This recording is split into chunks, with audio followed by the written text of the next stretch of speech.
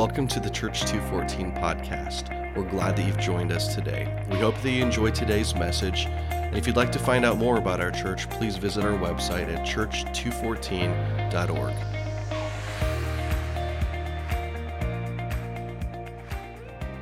right, why don't you find your seats? You're looking good today.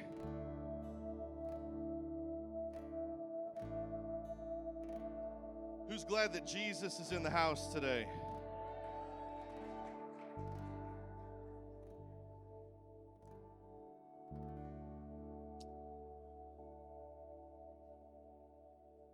Let's pray.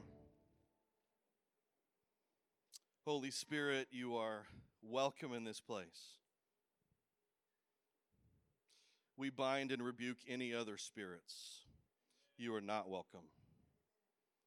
We yield to you, Jesus. We yield to your presence. We have the posture of open hands and open hearts. We pray this morning that your word would light up every dark corner within our hearts and around this city. Thank you, Jesus, that you are the light of the world. Thank you, Jesus, that you called us the light of the world. Would you just light us up this morning with your presence? Thank you for your kindness, God, that leads us to repentance. You're so kind. You're so good.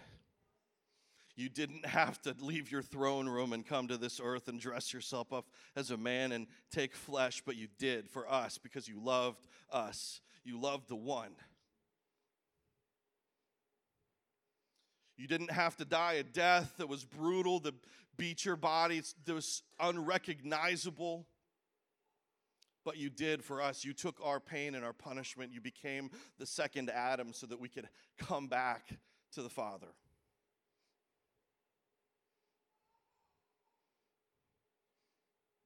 We're just so grateful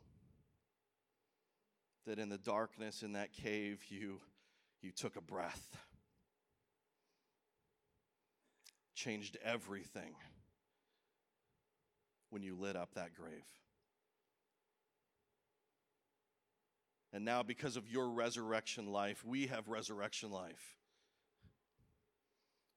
The power of the grave lives in us.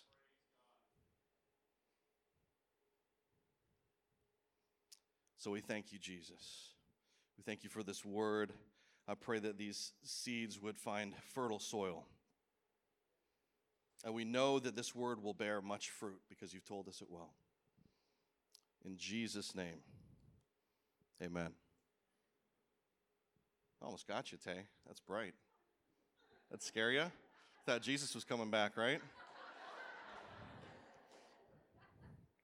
You never know what's going to happen. So we're wrapping up our series, Dark Corners, today. And it's really a series on light, isn't it? Light that completely fills up and eliminates dark corners. That's the entire purpose of this series. So I want to just talk about light for a second here. I'll shut this off in a second. I know I'm hopefully not blinding you. Let's ask ourselves the question, what is light? Actually, the question is who is light? John 1, beautiful passage, says this: in the beginning, the Word already existed. The Word was with God, and the Word was God. He existed in the beginning with God. God created everything through him, and nothing was created except through him.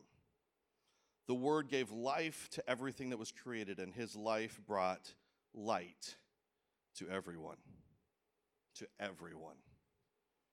The light shines in the darkness, and the darkness can never extinguish it. The light shines in the darkness, and the darkness can never extinguish it. Genesis 1, in the beginning, God created the heavens and the earth. The earth was formless and empty, and darkness covered the deep waters. And the Spirit of God was hovering over the surface of the waters, and then God said what? Let there be light. And God saw that the light was good, and then he separated light from darkness.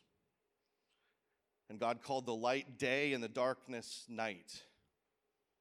See, the word Jesus spoke, and there was light. The Spirit of God hovered over the dark waters, and then there was light, and he separated darkness and light.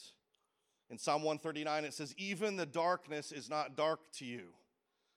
The night is as bright as the day, for darkness is as light to you.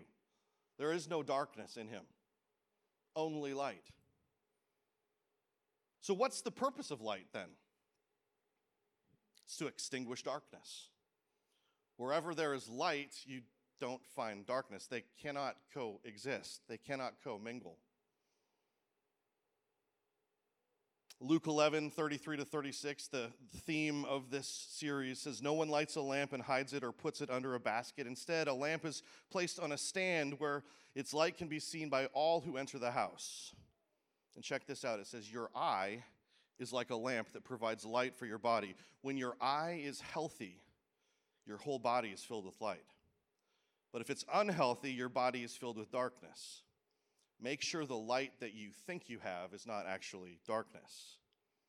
If you are filled with light with no dark corners, then your whole life will be radiant as though a floodlight were filling you with light. I'll turn this off. So how do we get light? It just told us there. When your eye is healthy, your whole body is filled with light. See, what you see determines who you are. What you're looking at determines how much light you carry. John in Revelation, remember the theme of Revelation is, look, I saw, I looked, I saw. See, we have to make sure that the light that we think we have is not actually darkness. I think many of us carry this flashlight around and think we have light. Just because you're carrying it doesn't mean it's on.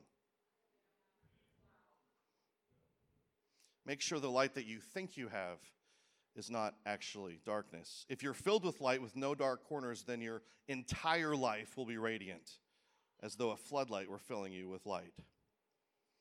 The entire purpose of light is to extinguish darkness. Jesus says, I am the light of the world. Right? He says, whoever follows me will not walk in darkness, but they will have the light of life. So if we're following him, if we're stepping after him is what he calls us to do, and he's so gracious, he won't force you. He didn't make you a robot. He lets you choose. He comes to your shoreline and he says, just like he did to the disciples, follow me. And then he keeps walking. And it's up to you and me whether we step after him. But if we're stepping after the light of the world, then that light shines in us. And then Jesus says, you are the light of the world. He is the light of the world. You are the light of the world because of him. I want to ask you a question. Has there ever been an instance you can think of where darkness has overcome light?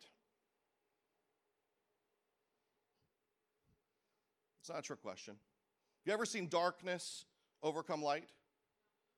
No, one of you, I guess, was brave enough to answer that. No. Light always overcomes darkness.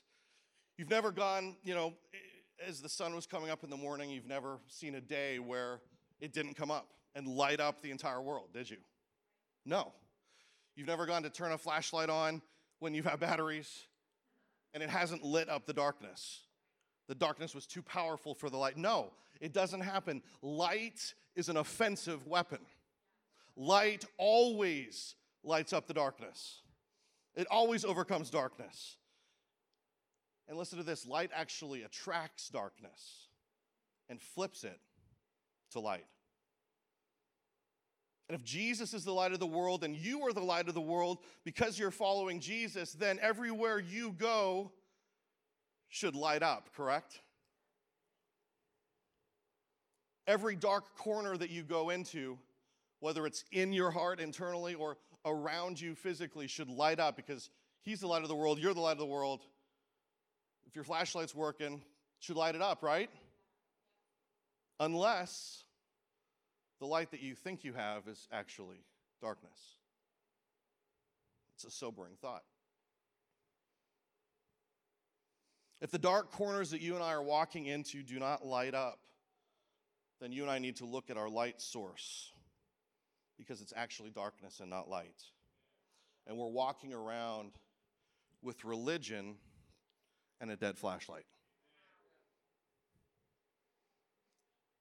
Proverbs 21 verse 22 says this. This is where I'm going today. It says, a warrior, that's you and I, filled with wisdom, ascends into the high place and releases regional breakthrough, bringing down the strongholds of the mighty. A warrior filled with wisdom. What's wisdom? It's not knowledge, it's a person.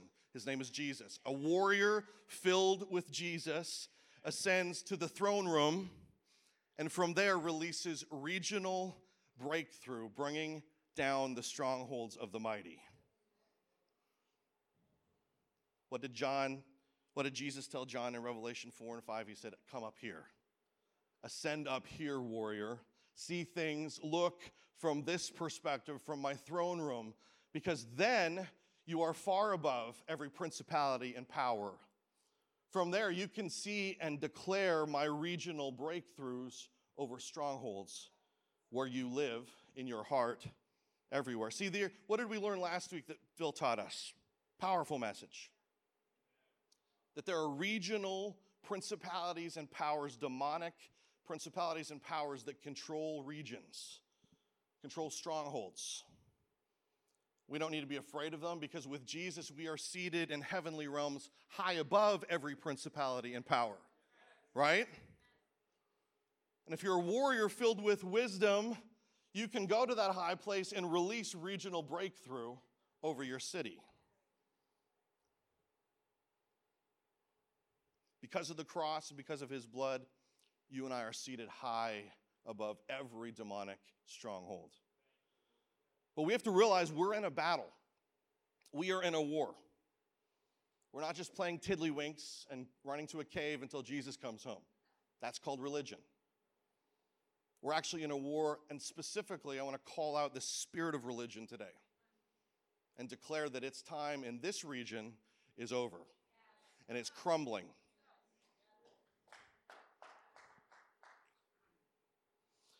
I want to show you a few stories from Scripture where Jesus went after the darkest corners and he flipped them to light.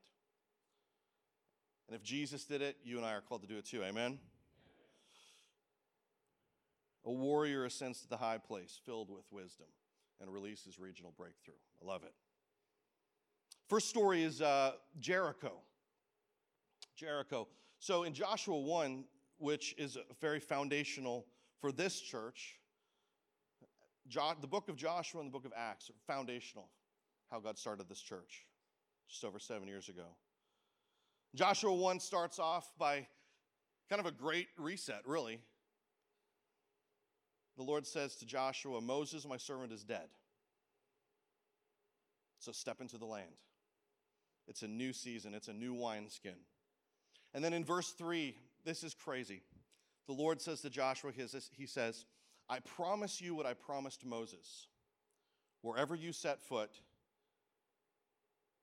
you will be on land that I've given you. Now think about this for a second. The Lord's telling Joshua this.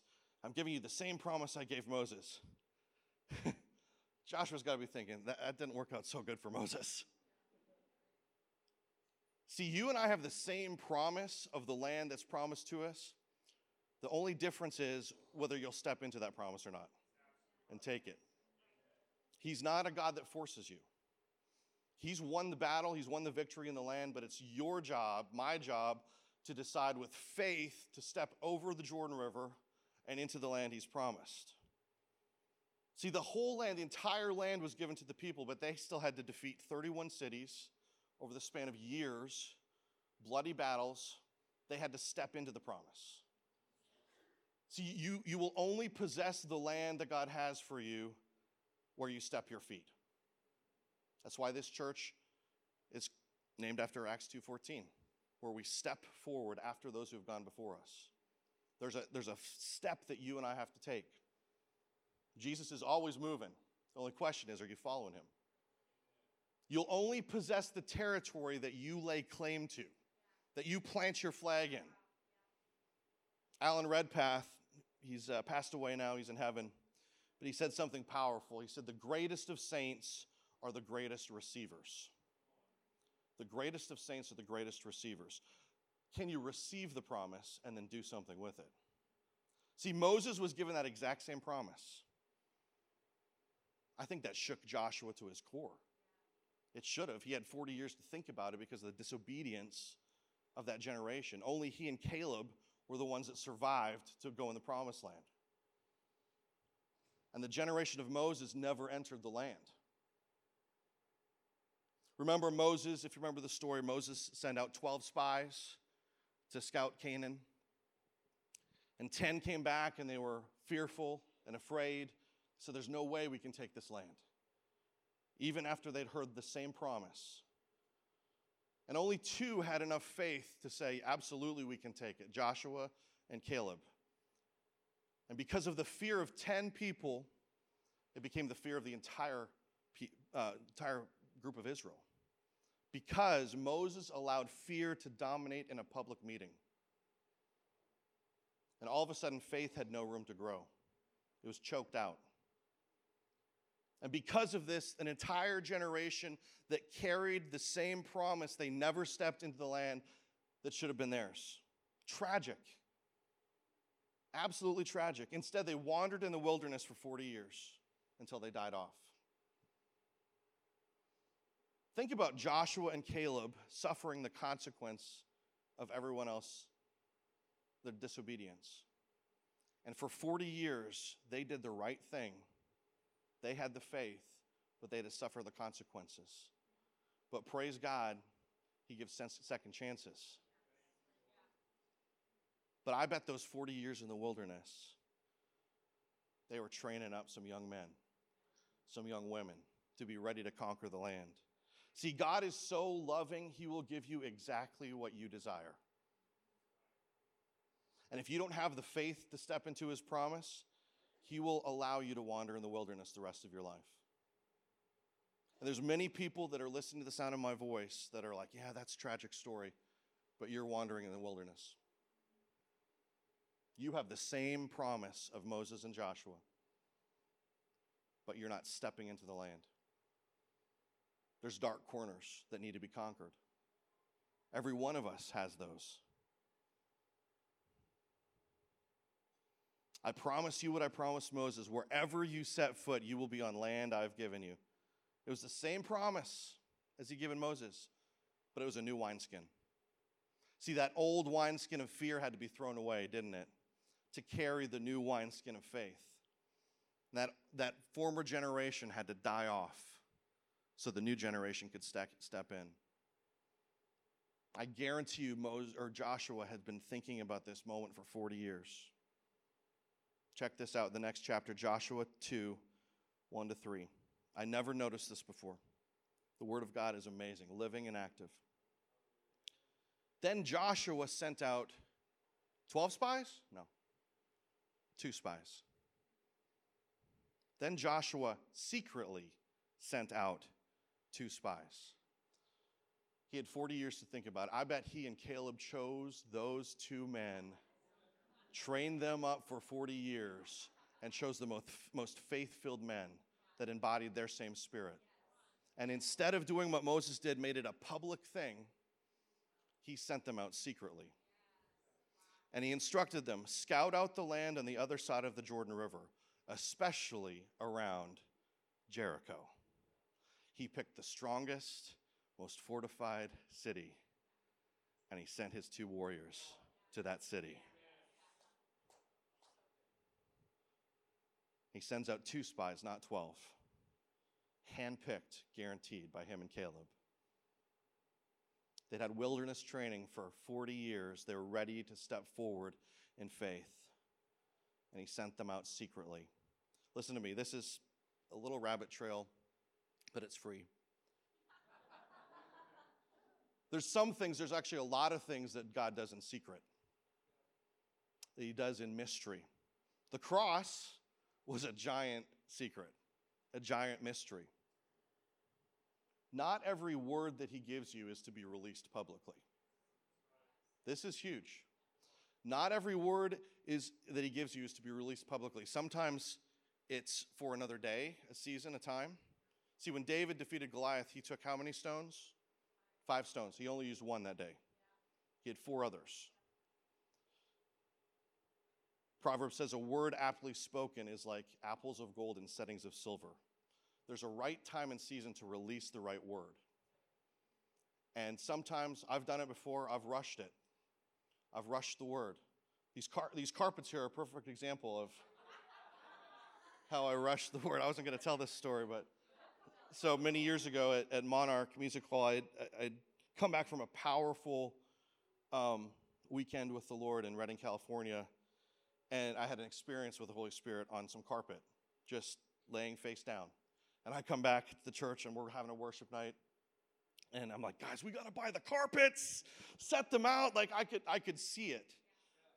And looking back now, you know how Joseph got the dream and he got all excited? That was me. I saw the right thing, but it wasn't in the right moment. But it was good. It forced us now.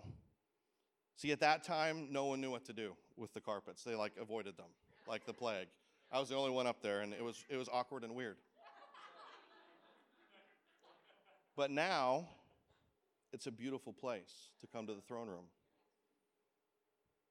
So, not all words are to be released right away or publicly. You know, Jesus, many times he would take 3. He took only 3 disciples up to the Mount Transfiguration, didn't he? And then he had a group of 12 disciples. Then he had the 70 that he sent out. Not everything is for everyone. He does things in mystery. Okay, that was free. Don't cast pearls before swine. Don't cast valuable words from the Lord that are just going to be thrown into the pig pen. So I love this. Joshua says to the 2 spies, go out secretly and scout the land, especially scout Jericho. Strongest city first. So he sends the 2 men out, and they go out, and they go right to Jericho. And where do they go? The darkest corner of Jericho, a prostitute's house. I love how God works. We have to start thinking like he thinks. If we're the light of the world, he's the light of the world, where are we going to go and light up first? The darkest corner. And the darkest corner of Rahab's house, because she agreed with what they were bringing, the peace and the word that they were bringing, it took down the entire stronghold. This is huge. 40 years of waiting. The 2 spies are sent out. They go to the darkest corner of the strongest city with fortified walls. And Jesus lights it up. And somebody must have seen these spies go in there. I mean, talk about religion. I mean, Joshua's training these guys for 40 years, and the first thing they do is go to a prostitute's house. We'd be like, what? Did you see where Billy and Sean went? So somebody must have been talking. I don't know who Billy and Sean are. I just picked that. Somebody must have been talking in Jericho because the king, all of a sudden, of Jericho heard that these guys were visiting Rahab's house, the red light district. And so they said, bring some soldiers over to the house, search the house. And I think you know the story. If not, Rahab basically turned the soldiers away and sent them on a wild goose chase. She said they were here, but they've left. They went to the hill country, when in fact she'd actually hidden them on the roof.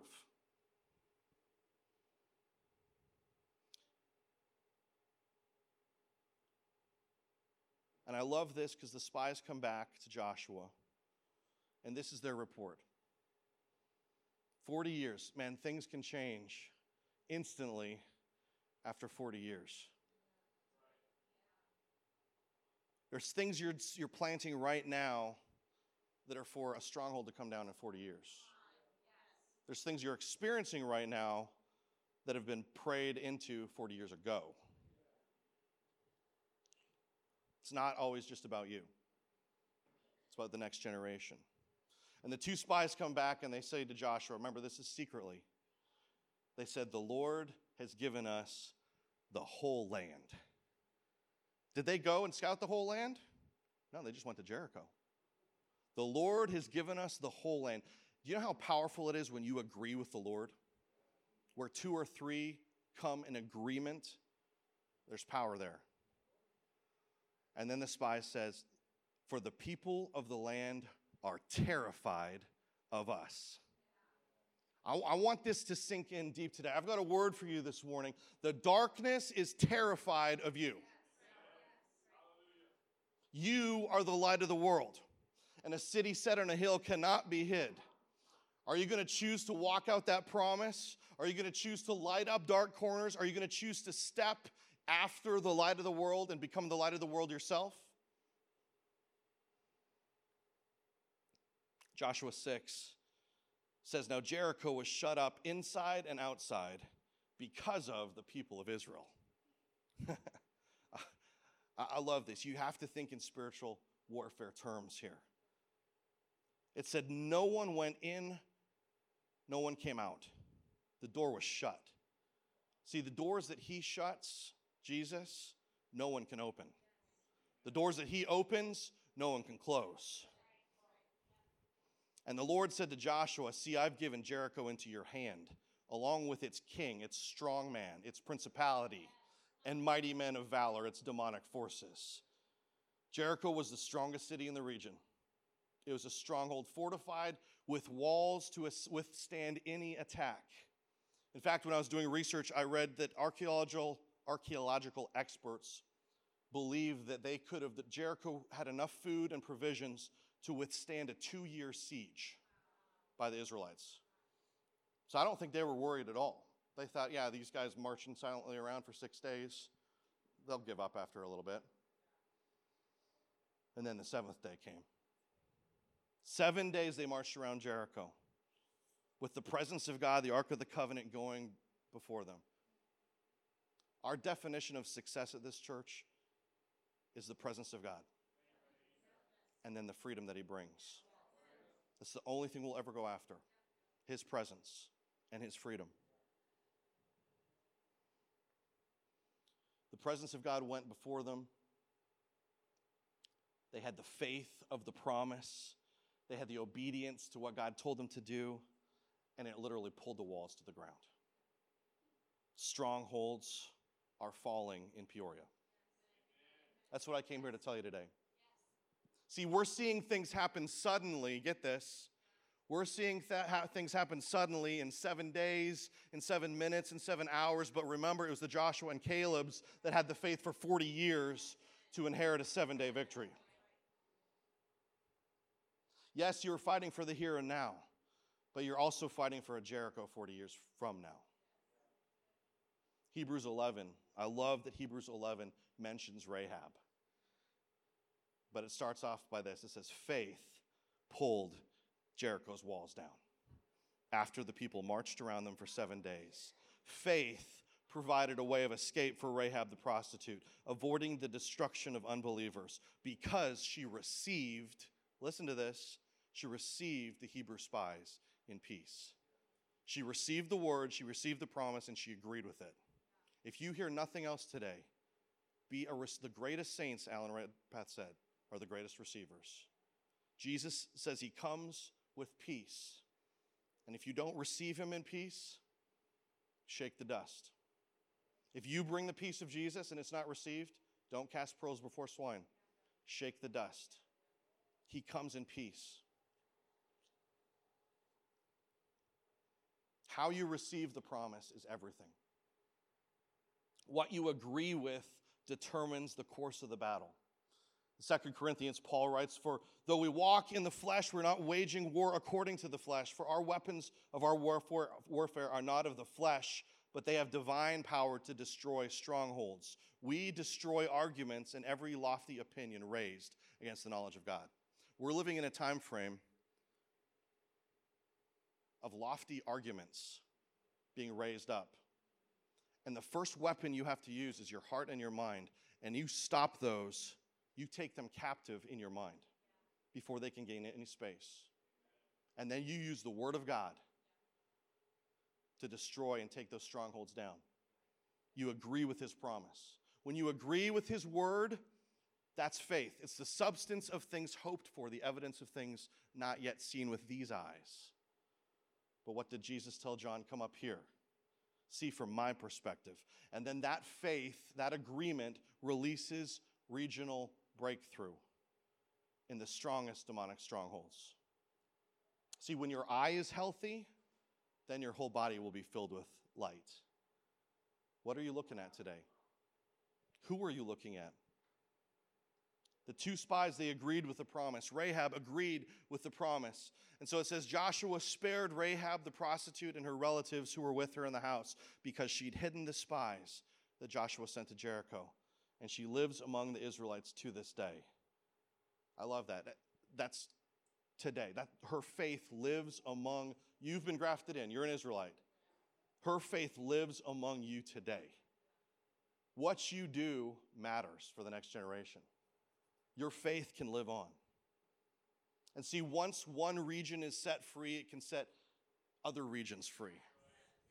Once one stronghold is taken down, once Jericho was freed and released, they could go after the other 30 cities of the land. The battle wasn't over, but they took the key stronghold out first. What if you and I would change our mindset? What if we would actually intentionally run after dark corners? What if we go after Jericho first? We identify the strongest strongholds and go after them first. Why not? It says, Jesus talks about a strong man coming into the house. And that's powerful until a stronger one comes. He's stronger. He's strongest. And if you and I carry him, nothing can stop us. The word, you've heard me say this before, some of you, but the word Peoria means carrier. It's an Indian word, Peorwiwa. It means carrier. This is a significant region. This is a significant place. That's not an accident that word means carrier. You and I are carriers of light. You and I are carriers of the presence of God. And it's our job to, wherever we go, light up dark places. And if we're not doing that, if things aren't being lit up when you're walking around in dark corners, then check your light source. Because the light that you think you have is actually not light. It's darkness. What if we run towards the darkness and confront it? What if we find graveyards and run towards them instead of away from them? What if we go as a church into the center of the city, into the heart of the city, and jumpstart its heart again in the heart of Illinois?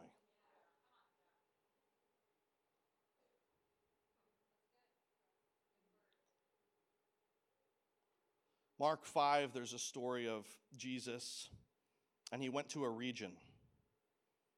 He went to a region called Gerasenes. And as Jesus stepped ashore in this region, a demon-possessed madman came out of the graveyard and confronted Jesus. The man had been living there in the tombs of the dead, and no one was able to restrain him, not even with chains. Every time they tried to chain this guy down, he'd snap the chains and he'd break the shackles in pieces. He was so strong that no one had the power to subdue him. And day and night, he could be found lurking in the cemetery or in the vicinity, shrieking and mangling himself with stones, totally filled with demons. And I love this, though. When he saw Jesus from a distance, he ran to Jesus. He's the light of the world. You're the light of the world. When dark things run to you, that's a good thing, because you're about to light them up. You don't need to be scared of dark corners. You actually need to be encouraged that the darkness is confronting you because they see Jesus in you. Demons are attracted to the presence of Jesus, and that's what happened in this story. And he comes running to Jesus, and he says, "Leave me alone, Jesus, Son of the Most High God." Demons know the truth. "Don't torture me." For Jesus had already said to him, "Come out of you, you demon spirit." And if you remember the story, he asked the demons their name, and they said Legion, because there were many. See, there's some demonic forces, like we learned last week, that are stronger. And Legion had thousands of demons in this one man. It was a very strong principality. And one of the spirits, the principalities over this region, is the spirit of religion. And we've seen it for years. But I've come to tell you today that it's breaking off. And it can't stand against the power of Jesus. And it might be shrieking and trying to hold on, but it's breaking off in the presence of Jesus. I love that his presence stirs up demonic things. We've seen it even moving into this building. The sweet presence of the Lord is in this place. And we've seen darkness flee. Darkness cannot stay in this room. Not because it's Church 214, but it's because the presence of Jesus is in this place. So we cannot avoid dark corners. It's our mission to actually light up dark corners. This carpet right here, this is really special to me. I find myself praying many Sundays right in this space. Then I realized one Sunday, I was thinking back to what this building used to be. This building used to be called Club 307. It was a swingers club. And right in this area here, there was a nasty group shower that we demoed. We physically demolished it, took the stronghold down when we moved into this building. But I think that's why this space is so special to me, because it's been redeemed. And one of the darkest corners in Peoria has been flipped to light.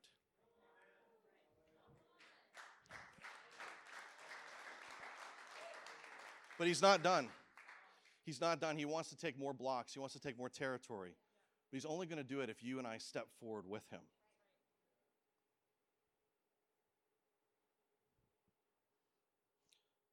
Heidi's birthday 4 years ago, January 12th. Some of you know this story. I woke up at 5 a.m. like that. And I don't think it was an audible voice from Jesus, but it was so loud in my spirit, it might as well have been him shouting at me. And what I heard was him say, "What is closed is now open. What is closed is now open." And immediately I knew that had to do with the spirit of religion over the city. See, I'm not originally from this city. God had to bring me, like Paul the missionary from Canada, and transplant me here. And I believe one of the reasons is to help in the spiritual realm to break off the spirit of religion off this place. Because I'm well aware of the spirit of religion. I grew up with it. I saw it. It tried to take me out. But I love how Jesus flips things around. What was closed is now open. On March 27th, I was during breakthrough, in the morning. I was laying here praying, and I had a vision. And I saw the city of Peoria and clear blue sky, and like 30,000 feet up in the air, I saw this doorway. There was no door on it. The door had literally been ripped off its hinges. Just a doorway. See, what he opens, no one can close. And the doorway was filled with light so incredible, I just stared at it. And my eyes were closed, but I'm staring in my vision at this door, just being completely attracted to this light. And then I saw, and the light was coming down into the city. It was like going both ways, up and down, through this doorway, huge doorway. And then I saw Oak Street, and I saw manhole covers And these manhole covers started flying off the street and went 30,000 feet in the air straight through the door. Like a magnet was drawing them. And then I saw them all around the city fly up, fly up, fly up. Then I saw reptile pieces. Bodies of snakes, they're cut in half. Crocodile parts, frogs flying through the sewer system, through those open manhole covers, straight through that doorway. What was closed is now open. He's that Leviathan spirit, that spirit of Python, that spirit of religion is being dismembered, and he's taking care of it. And then you can ask Phil or Rochelle, they're up here worshiping, and I flipped around, still with my eyes closed, I flipped around, and I just looked at the light. I just had my hands raised because it was so attracting me, I couldn't do anything but worship. There's something about light. There's something about his presence. There's something about what he's doing in this place that's attracting people to this place. And what he's doing in 7 days, it's instantaneous, but it's taken 40 years. What was closed is now open. And he's going to continue releasing more and more glory the more we press in. You know, you read the New Testament and you read and hear about people crowding around Jesus. And we're starting to get that sense in here, like Thursday night, it's not a run through, it's not a practice, it's a breakthrough. You're welcome to come. The presence of God is here. You're welcome to come and pray anytime this building is open. The presence of God is so attractive, it will change you from the inside out instantaneously. But don't forget about the Joshuas and Calebs that have been warring for this for 40 years. Become the Joshuas and Calebs that war for it for the next 40 years. When I was writing this, kind of wrapping it up yesterday, I started to write a poem or maybe a song, Phil, I don't know. And I just felt like the Lord wanted me to share it. It's called What Was Closed Is Now Open. When I least expected it, I heard his voice so clear. His words are still ringing in my ear. What was closed is now open. That prison door was locked, but Jesus holds the keys. And the door he's broken open is the door I'm walking through. Dry bones rattling, dead things live again. The doorway wide open, light streaming, sun beaming. It's not closed anymore. It's wide, wide open. Revelation 3 says this, write the following to the messenger of the congregation in Philadelphia. For these are the solemn words of the Holy One, the true one, who has David's key, who opens doors that none can shut, who closes doors that none can open. I know all that you've done. Now I've set before you a wide open door. The door's open, my friends. His presence it's the realest thing you will experience today. He came for you. He's here for you. He's coming again for you. He's the God who was, who is right now in this moment, and who's coming again.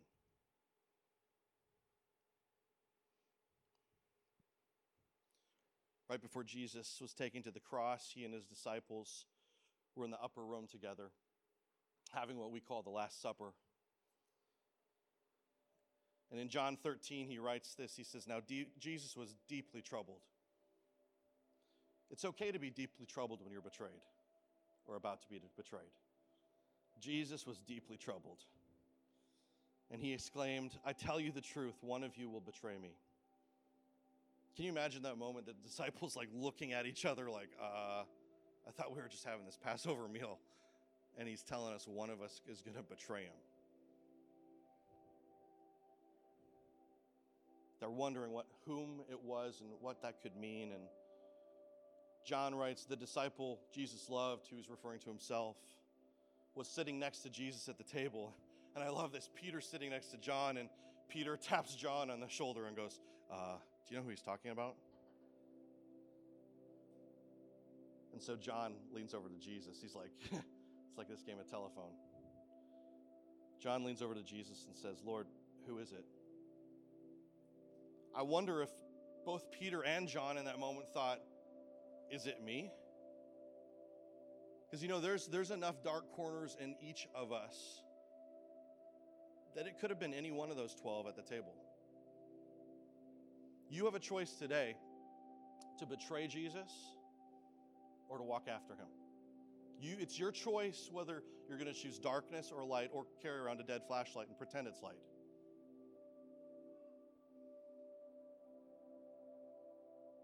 We all have the potential. We're either carrying light or darkness. It doesn't mix. It's either light or darkness. And Jesus responded, he says, it's the one who I give the bread and I dip in the bowl. And when he had dipped it, he gave it to Judas. And I wonder in that moment if Judas thought of rejecting that. Because he still had a choice. But when Judas took the bread, he came into agreement with the betrayal. Agreement works both ways. It says when Judas had eaten the bread.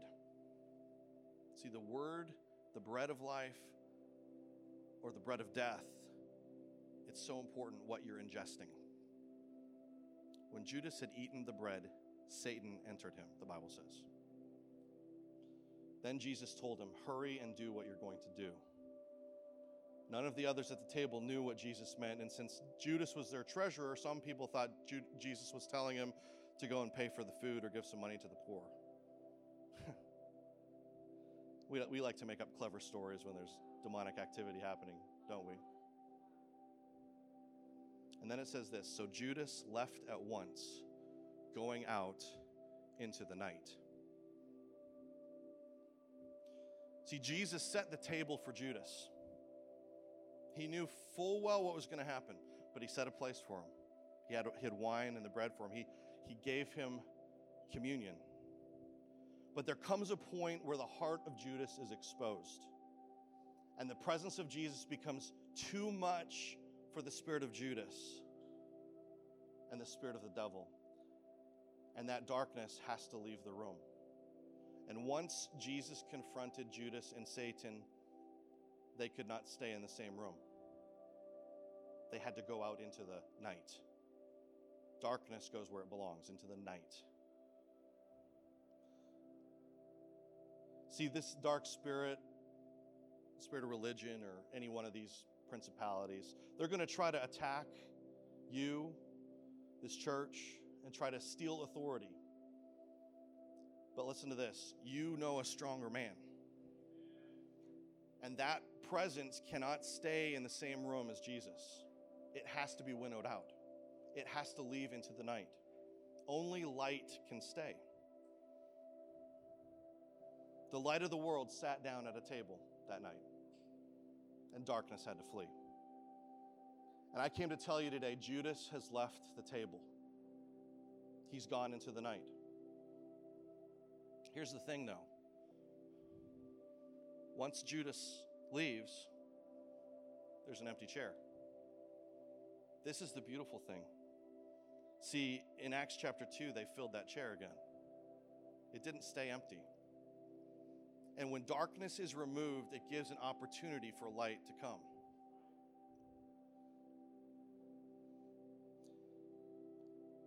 And maybe today, this is your first time of being invited to come to the table of Jesus. Maybe it's your 10,000th time. Either way, there's an empty chair that Jesus has for you. Because darkness has left the room, and you, as the light of the world, have the opportunity to sit in the chair at his table. He's not going to force you. Oh, he desperately wants you to come. But the choice is yours. You can be like Judas and run into the night, or you can sit at the chair that's reserved for you. Why don't you stand up?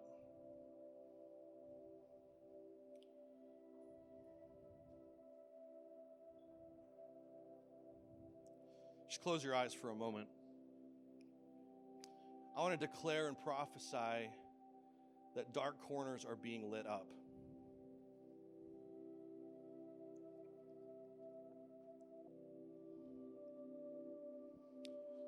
We're announcing this morning a hostile takeover of darkness.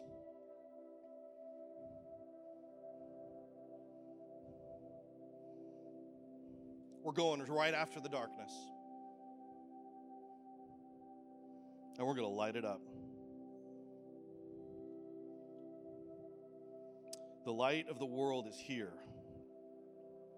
And he's ready to light every dark corner within you and around you. But it's your choice to step into it.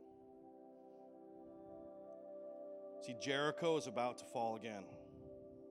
Because you carry his presence to the darkest, strongest corner. You don't run from it.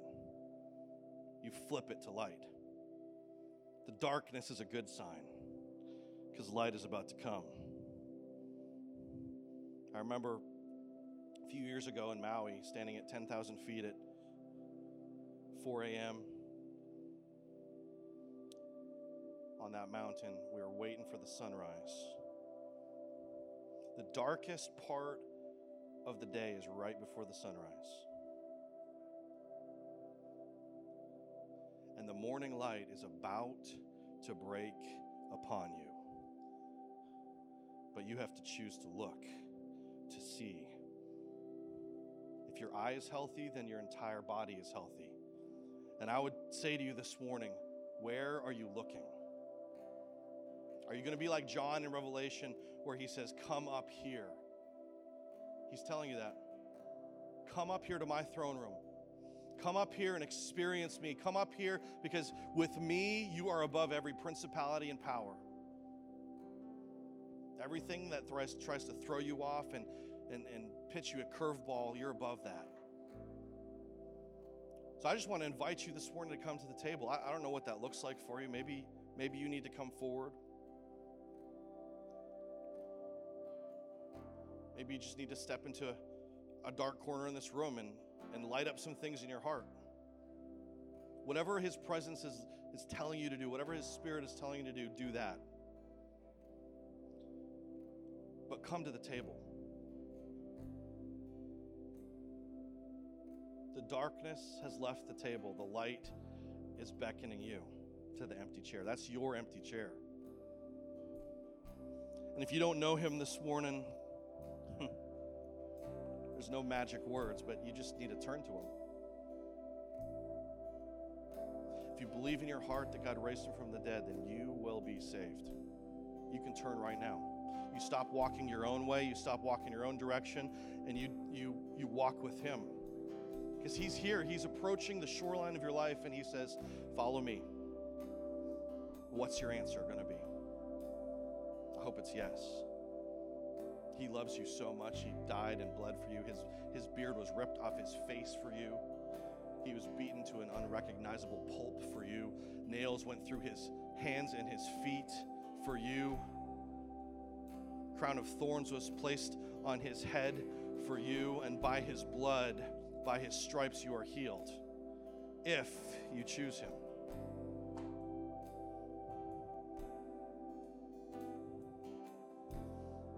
Don't be distracted by Judas. He's gone into the night. But come to the table.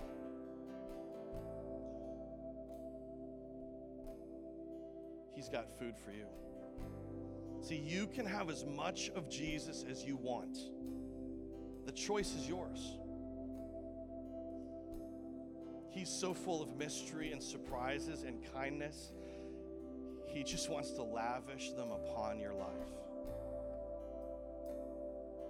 It's not the easiest life. Because he says, take up your cross and follow me. But it's the best life. It's the best life you could ever have with him. And he's calling you home today. He's calling you back to the light today. Some of you have been carrying around flashlights that are dead, and you've been calling them light. Drop that religion now. In Jesus' name, we bind and rebuke that spirit.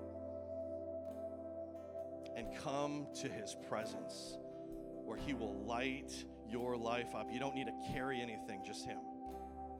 Just him. He's waiting for you.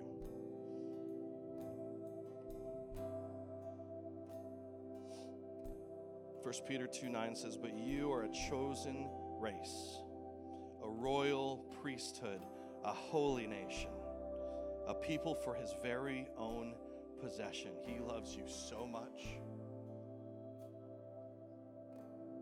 So much. That you may proclaim the excellencies of him who called you out of darkness and into his marvelous light. Jesus, we choose you this morning. 10,000 things happening in every heart here right now. Spirit of God, would you hover over these hearts just like you hovered over the darkness of the waters, and speak into every heart right now. Let there be light. And may we be full carriers of your light. Where you light up every dark corner within us, would you expose those areas right now? May we turn back to you and repent for those dark corners. And then we don't stop there. May we carry your light to every part of this city, our neighborhood, this downtown block, our businesses, our schools, our friends, our family. God, would you use us? Somehow you've chosen us to carry this marvelous light. Would you use us to be the light of the world that is not hidden, but shines and just reflects you. May we be like the moon. It just reflects the sun. Nothing of ourselves, just reflection. Thank you, Father, for your marvelous light. You've chosen us. We're so overwhelmed by your goodness and your kindness that leads us all to repentance. We declare today what was closed is now open. In us, around us, through us, in this region. Jesus, have your way. We yield to you and you alone.